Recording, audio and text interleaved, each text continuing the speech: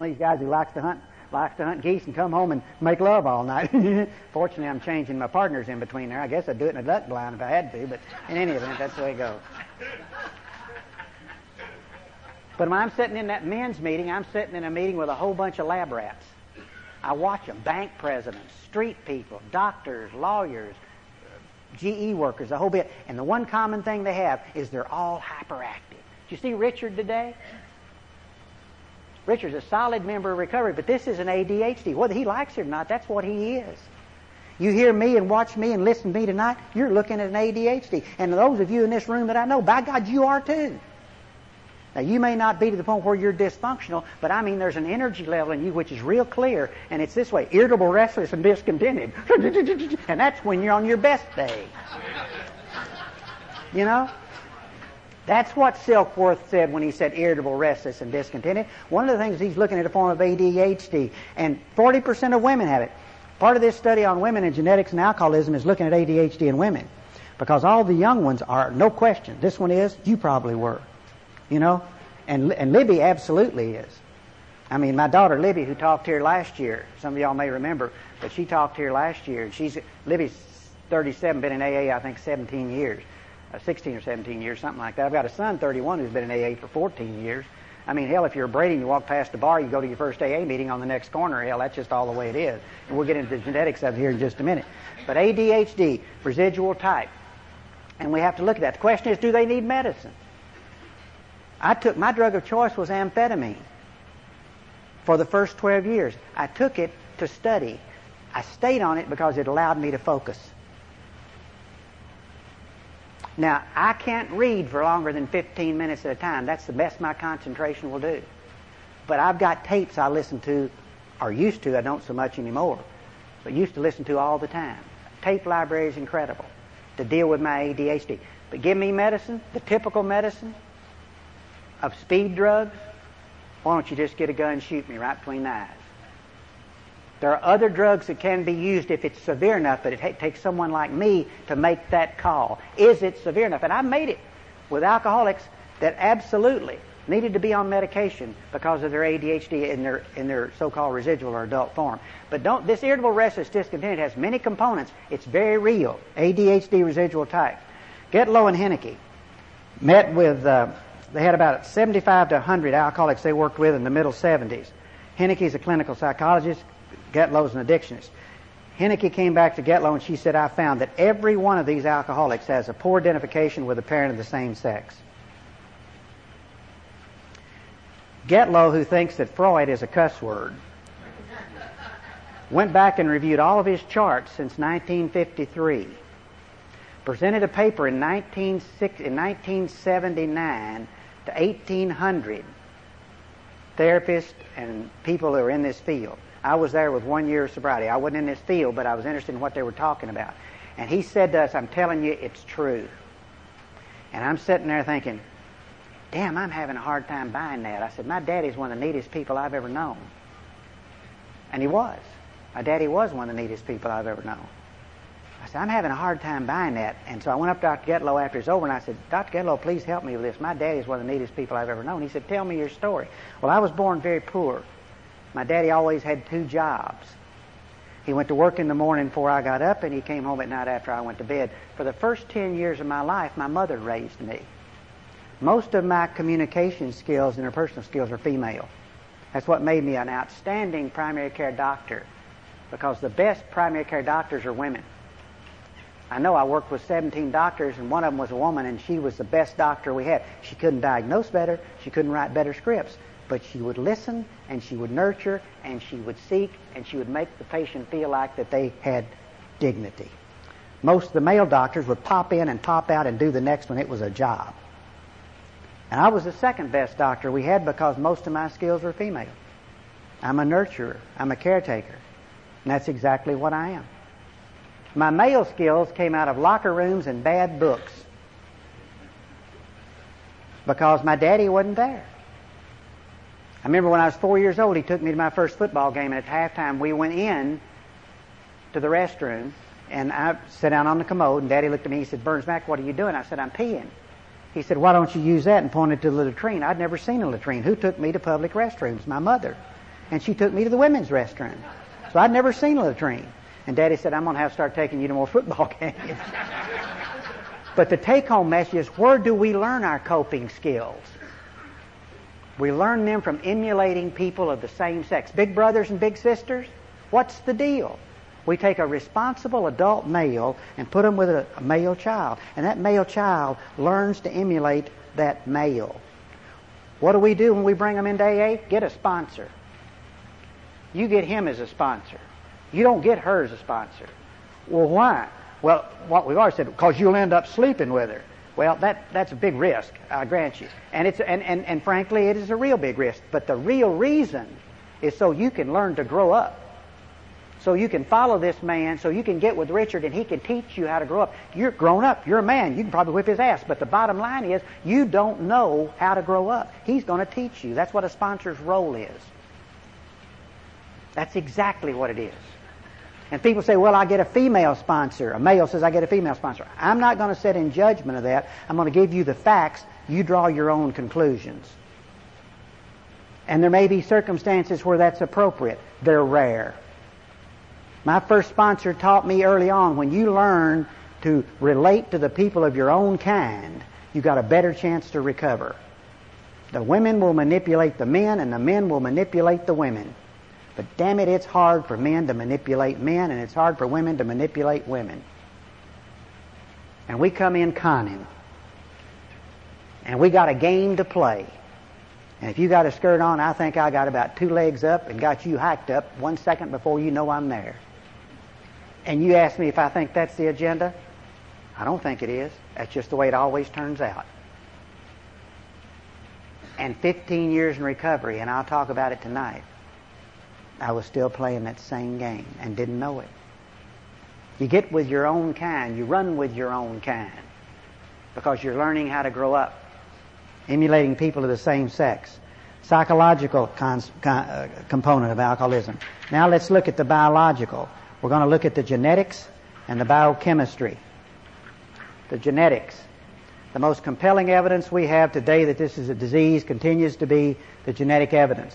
Between 1980 and 1990, there were 300 studies and 700 papers written in this country stating irrefutably the number, and that's been even doubled since then in the 90s, that the number one thing that is most compelling to indicate if a child will be an alcoholic is does that child have alcoholic kinfolks. Kenneth Bloom at the University of Texas, 11th chromosome. He published in the New England Journal of Medicine. He'd found this is a technical piece of language, but he'd found a gene allele for dopamine that was present in 77% of alcoholics on the 11th chromosome, absent in 72% of non-alcoholics. Subsequent studies have shown that is not necessarily true. I've talked to Kenneth Bloom, and he said, Burns, it's true. I don't know what it means, but it's being studied in the genetics, that $50 million study on the genetics. What we have known between 1935 and 1950 in 3 different Scandinavian countries, there were 2,000 adoptee studies and 500 concordant twin studies. Some of the later studies have shown there may have been as high as 8,000 adoptee studies, and irrefutably, no one has ever questioned the validity of these studies.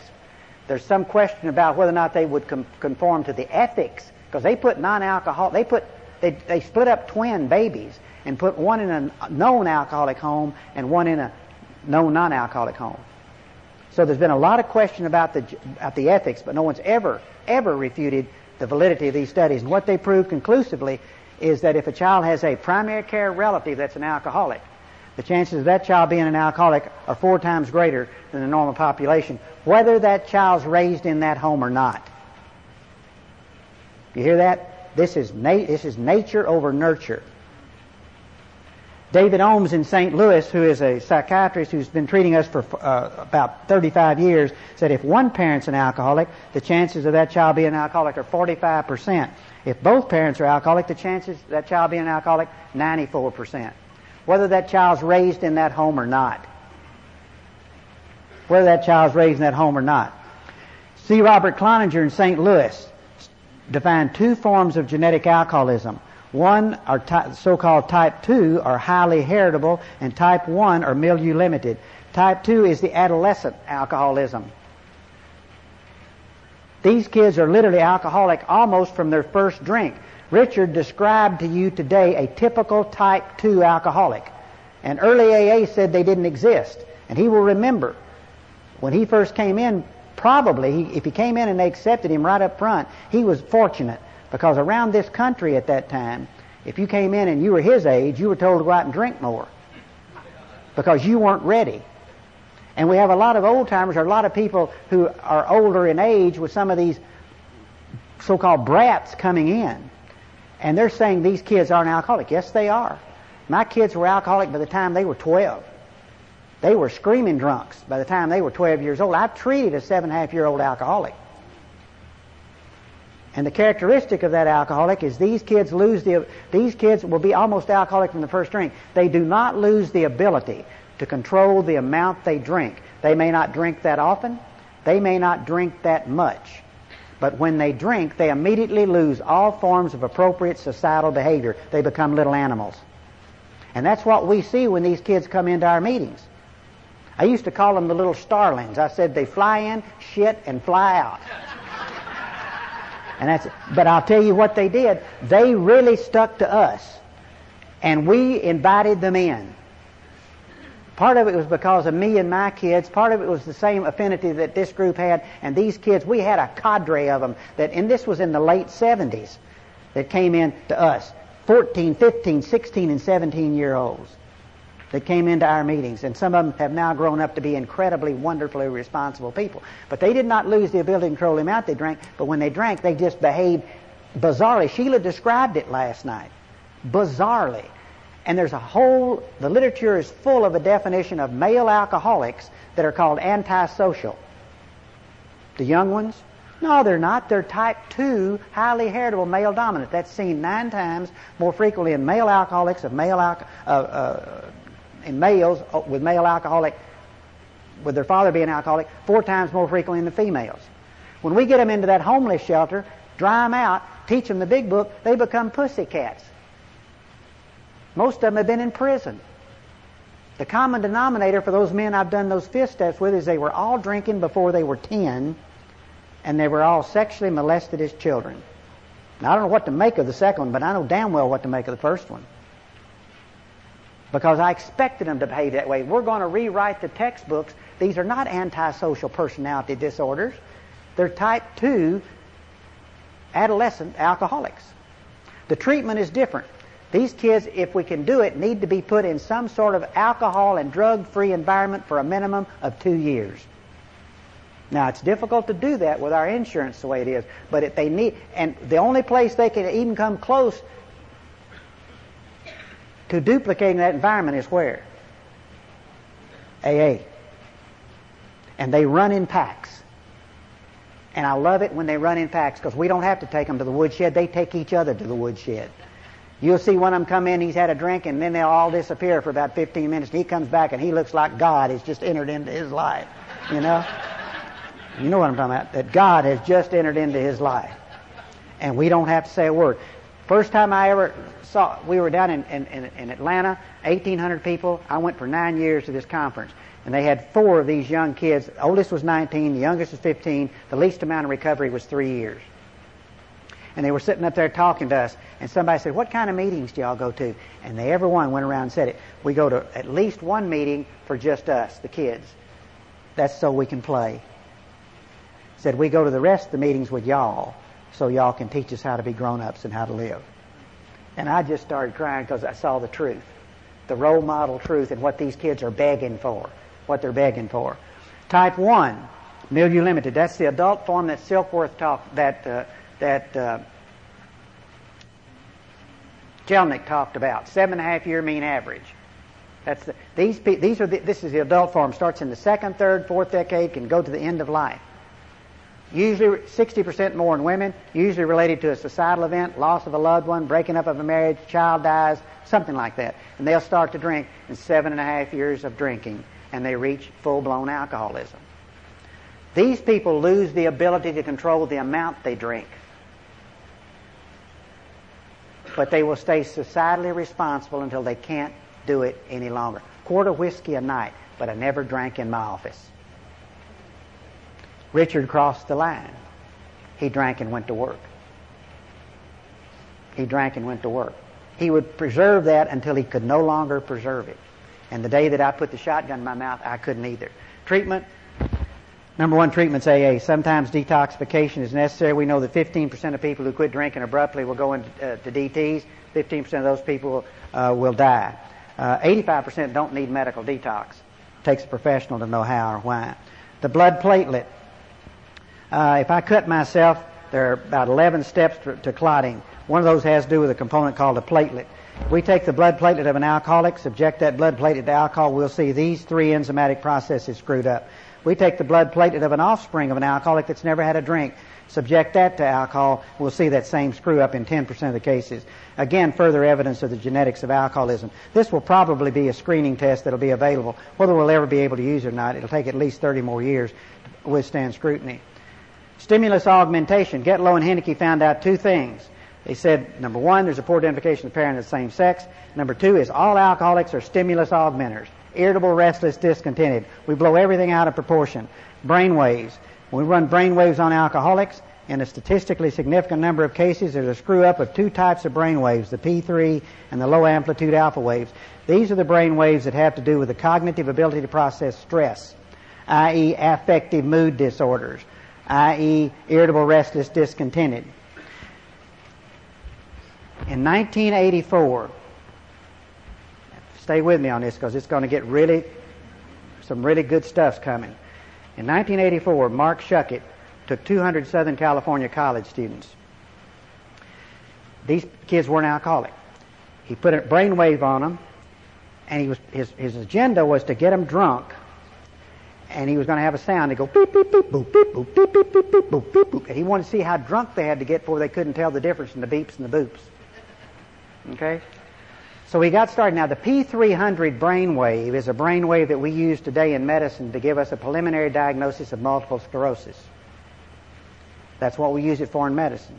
We know it has to do with the ability to process stress. So he gets these kids going, and I asked Mark one time, why did he do the brainwave study? He said, I don't know. He said, because that really wasn't what I was looking for, but I just hooked them up.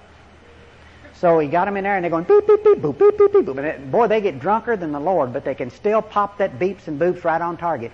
But 10% of them lost their P300 wave. Then they took those kids and they did a full history on them, and that group of kids, 10% of them had primary relatives that were alcoholic. The other 90% didn't. Then they went and got another 200. They did their family history first. Wired them up, started doing the same thing, same deal. 10% of them lost their P300, opened up their family histories. They had a primary history of alcoholism. Then he went back and got the original group, brought them back and said, we're going to do this all over again. They said, okay. Wired them up and got ready and gave them a glass of 7-Up and lipped the glass with alcohol. And the minute those kids took that drink and smelled the alcohol, their P300 disappeared. Now let me think about what that's significance. We've always thought that the craving starts after the first drink. It starts at the memory of the first drink. You see what I'm talking about? Don't go into a bar to buy your cigarettes. Don't smoke if you can keep from it, but if you have to, and I won't get into that now, but if you ever ask me any questions, I will.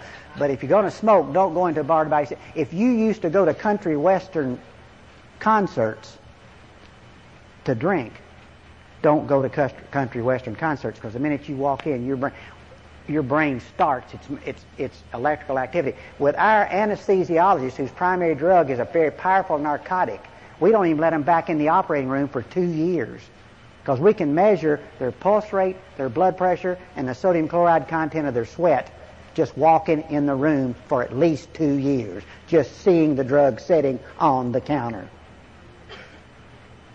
Gedlow says, he asked every alcoholic, why do you drink? Some of us say we drink because we like the way it tastes. Everyone will say we drink because we like the way it makes us feel. He said, what we have to find out is, what do they feel like before they drink? Obviously, there's a payoff. You take a normal person, let them drink, they get a certain feeling, they quit. We'll drink and die, either getting the feeling or looking for it. He said, what we have to find out is, what do they feel like before they drink? In, let me see, how did it? Yeah. No. Damn, I just went blank. This was the work done in UK. Man, I can't believe that. I must be getting old. You like that? Yeah, of course you would, wouldn't you? I'm not going to talk about you being fat. I'm not even going to bring it up anymore. And you just had to make me do it. I didn't want to. No, it had to do with the morphine. When they started the morphine studies that they did, and I just confused them with the marijuana studies that were done at UK in the early 60s. This was back in the middle 70s when they were doing the morphine studies. No, that's not what it is. I can't believe that. Okay. Now, all right, in 1975, I'll stop here. I'll go back and get the rest of it. Probably won't get it while I'm in this lifetime. But in 1975, there were a series of studies that were done, and they would inject human beings with morphine. And they would Geiger count the brain. And when the Geiger counted the brain, they found that morphine that was shot into the humans went to receptor sites in the brain. The conclusion was that if there were receptor sites in the brain for morphine given in a shot, then the brain must make a compound identical to morphine.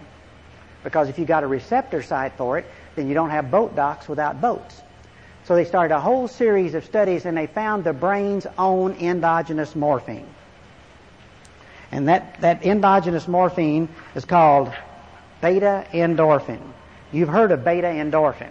Beta endorphin is the runner's high. The runner runs and runs, and all of a sudden can't go any further. They hit a wall, and then they just float. You take a normal person, put them in a dentist chair, and start grinding on their teeth with no anesthesia. In a little while, they'll be able to tolerate it because they're making the endorphin.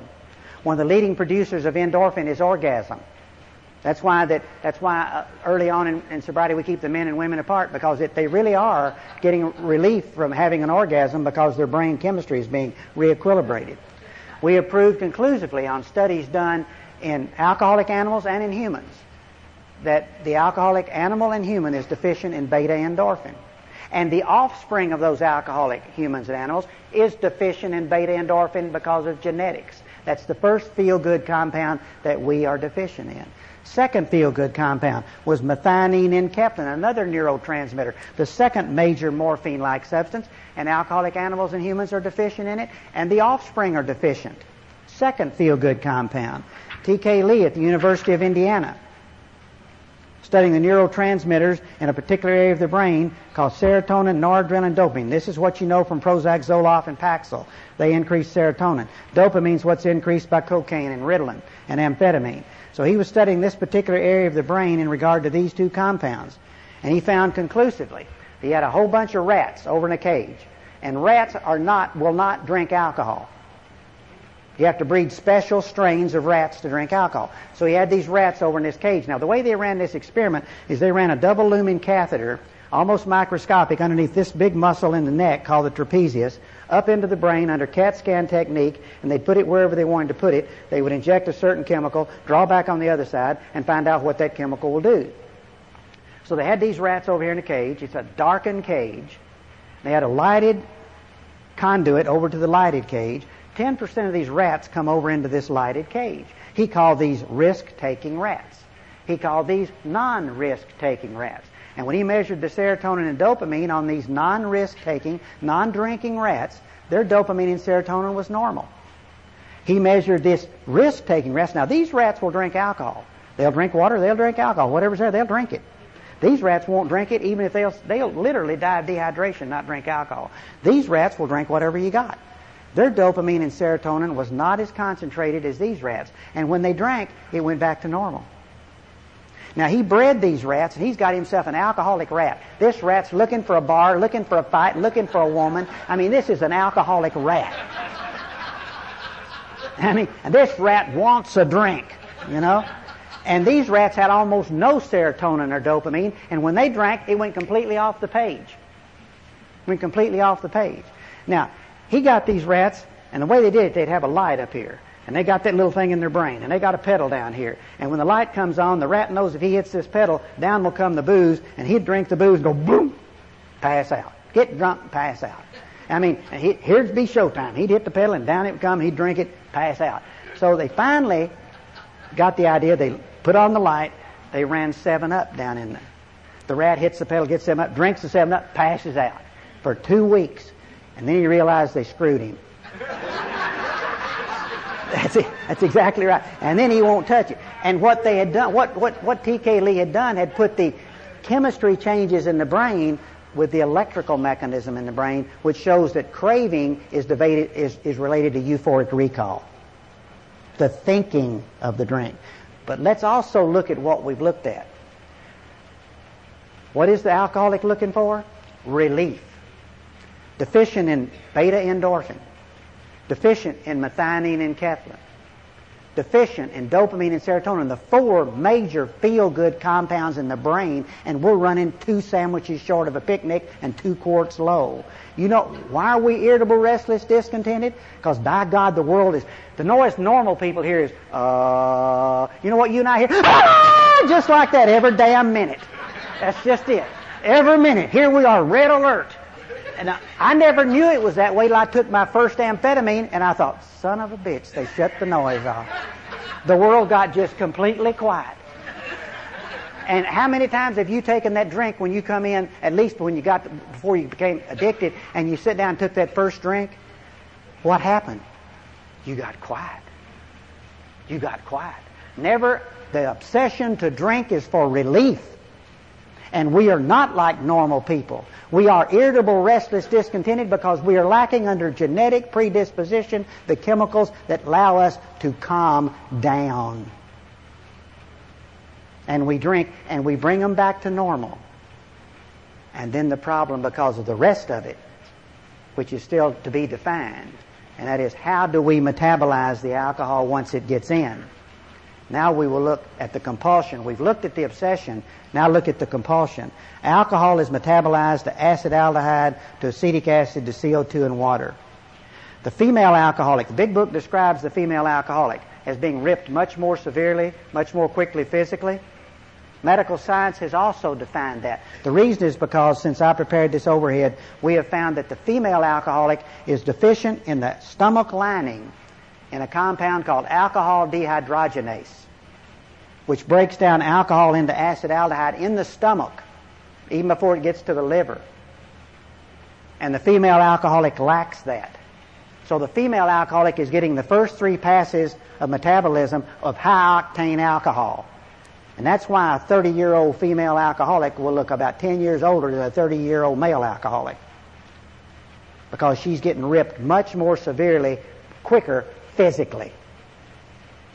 Much more severely. And you take what she does like that, then she gets much more severely ripped emotionally. And the mess of cleaning up the young female alcoholic is almost gargantuan.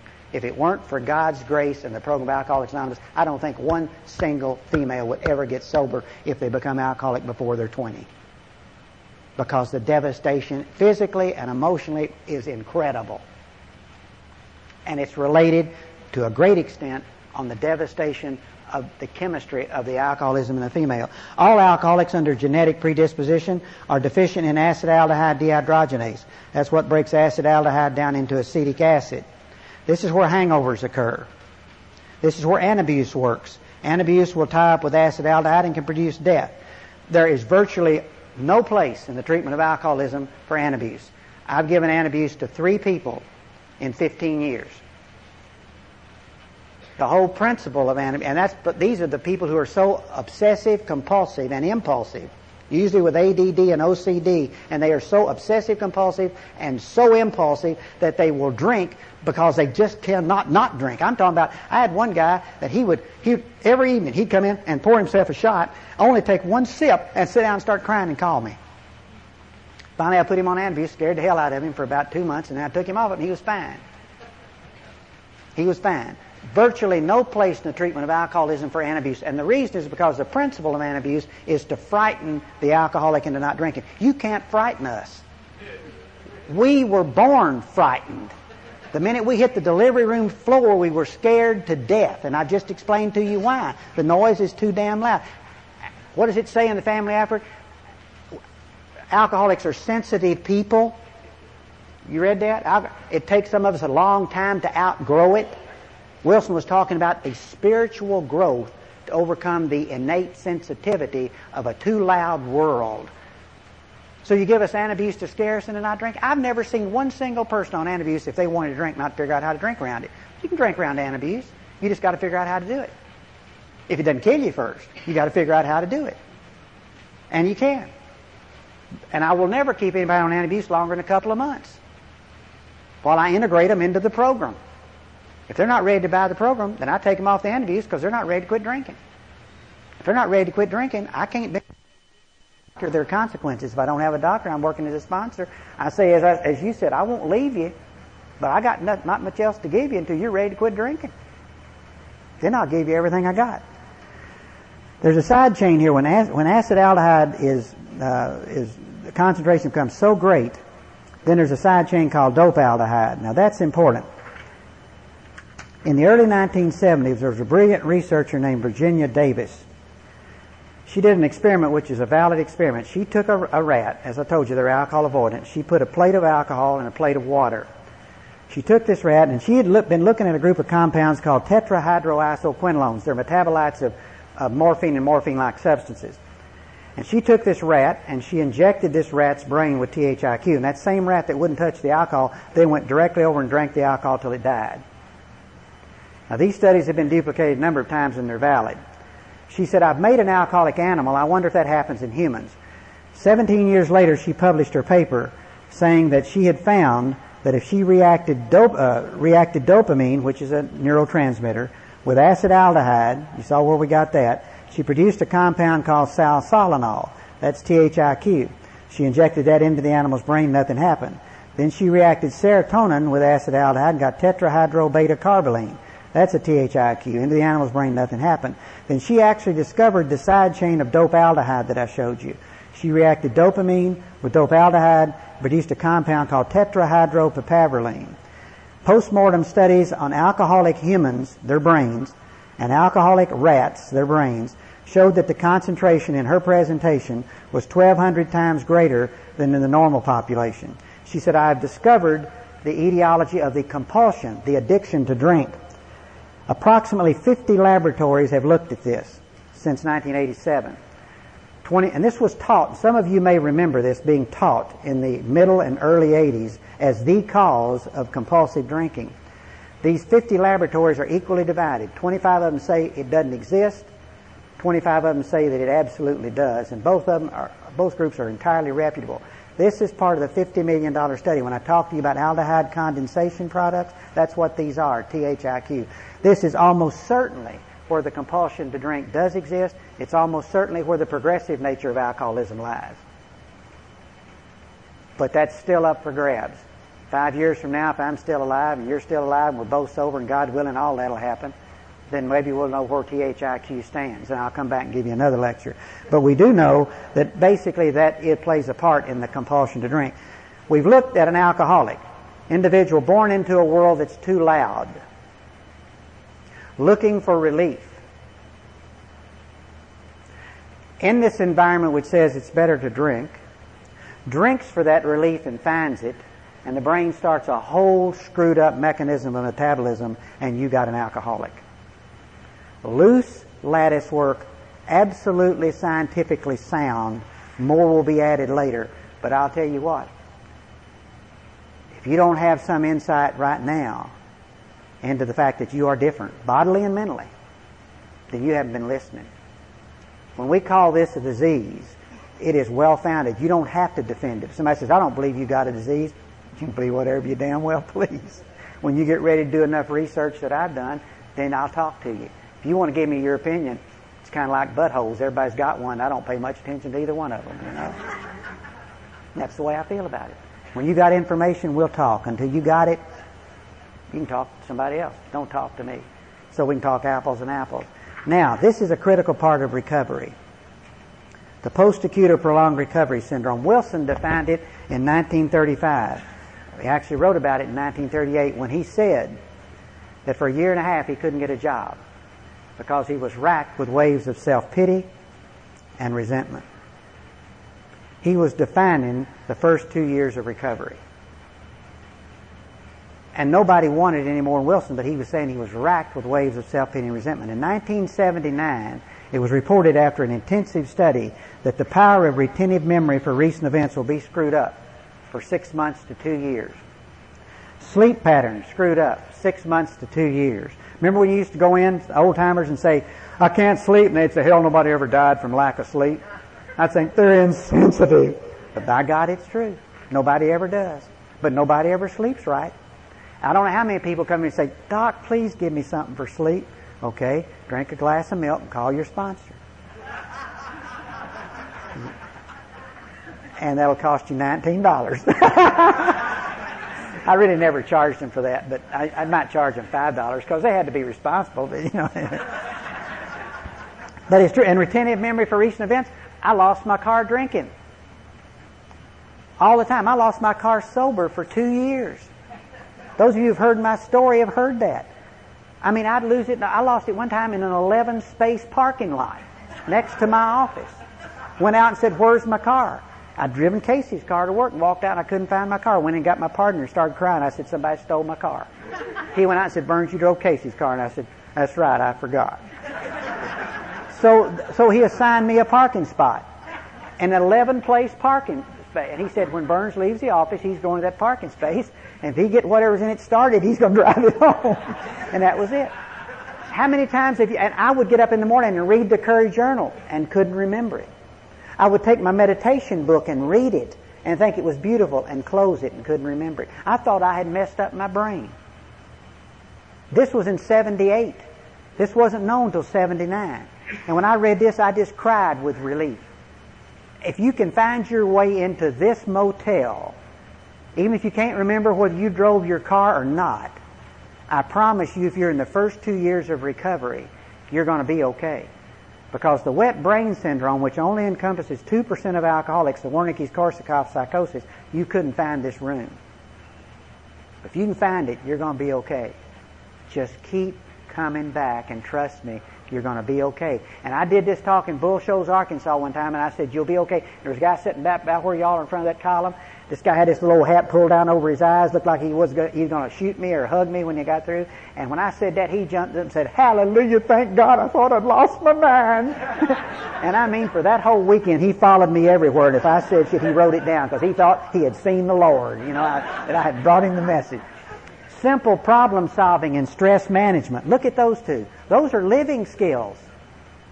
Every day, simple problem solving. Every day is stress management. And if that's screwed up for 2 years, you wonder why you're slapping hell out of somebody at a parking lot? You wonder why you can't figure out which bill to pay first? You realize when you can't really figure out when you go to the grocery what you're supposed to get? Or if you washed something or didn't wash something, or where did I leave that suit or didn't leave that suit? Now, if you're my age and do that, you probably got some real problems. Probably got Alzheimer's, but the same, or at least senile psychosis. But if you're early in recovery, this is going to happen. And during that time, that's why we don't make a dual diagnosis in the first 2 years, because we look like everything. For 2 years, we look like everything. I mean, you can't separate the fly manure from the pepper, because we look like everything. Just stay with us. 60% of relapses will occur within the first year, conservatively, because you lose hope and think you screwed up your brain. You'll be okay. Treatment, short-term, detox, non-medical if you got people who know what they're doing. If you don't, you really need medical detox. And this is where a rehab center, and let's go back. If you recall, Wilson was detoxed a number of times. He wasn't in a rehab center, but he certainly went through detox. And 15% of people, as I said, who quit drinking abruptly will go into DTs, and 15% of those people will die. I even teach my doctors that if they're working in a med-surg hospital, to medically detox everybody, because you don't have personnel to know when you're starting to go sour. In our facility, we've got pros sitting right beside the bed. You know who those pros are? People who've come through our program with more than 2 years of sobriety, who have come from the streets. And they sit on the bed with those people when they're non-medically detoxing and talk them through detox. And the minute they start to go sour, we've got an immediate hookup with EMS, and we shoot them right down to University Hospital, and they go through medical detox. We've saved the city so much money that they're trying to fund our program. We just don't want their money because we don't want their rules. But we've saved the government down there so much money, because where do most drunks go that are down in a community the size of Jefferson County? They go to jail or they go to the hospital. If they're belligerent, they go to jail. If they're unconscious, they go to the hospital. They still do, but all the others are brought to us. Intermediate, a good treatment center, a good rehab program with a 12-step format. I'm not disagreeing with Richard, but there are some good rehab centers. There are some lousy rehab centers. You have to look real hard to find the good ones. They know their limitations. They do what they do and they do it well. And almost all of them are run by people who are in recovery who have been trained to know what AA is and what treatment is. Because AA is not treatment and treatment is not AA. AA is a spiritual mechanism of recovery. Anybody who calls it treatment, and I understand you have to look at definitions, but AA is not treatment, and that's not where we try to analyze people, and treatment is not AA. But sometimes, for instance, in my case, I was in a rehab program for 3 months, and my brain was so toxic that I really shouldn't have been on the streets for 3 months because I couldn't make decisions. And there's some people who can't stay away from a drink that long because their brain toxicity is so great. That needs to be made by pros. But you can send people to AA directly. You can put them into short-term or long-term rehabs. Outpatient treatment programs, I won't say they're a waste of time, but again, they have to be run very, very well, and I'm not too sure that they certainly haven't lived up to their billing. Long-term AA and NA. Stanley Getlow says the number one treatment for stimulus augmentation, the number one treatment for ADHD, the number one treatment for irritable, restless, discontented is improved interpersonal relationships. You know what that is? People loving people. Richard was strong today about love. Sheila was strong last night about love. And AA is a love feast. AA in its simplest presentation for this alcoholic is a love feast.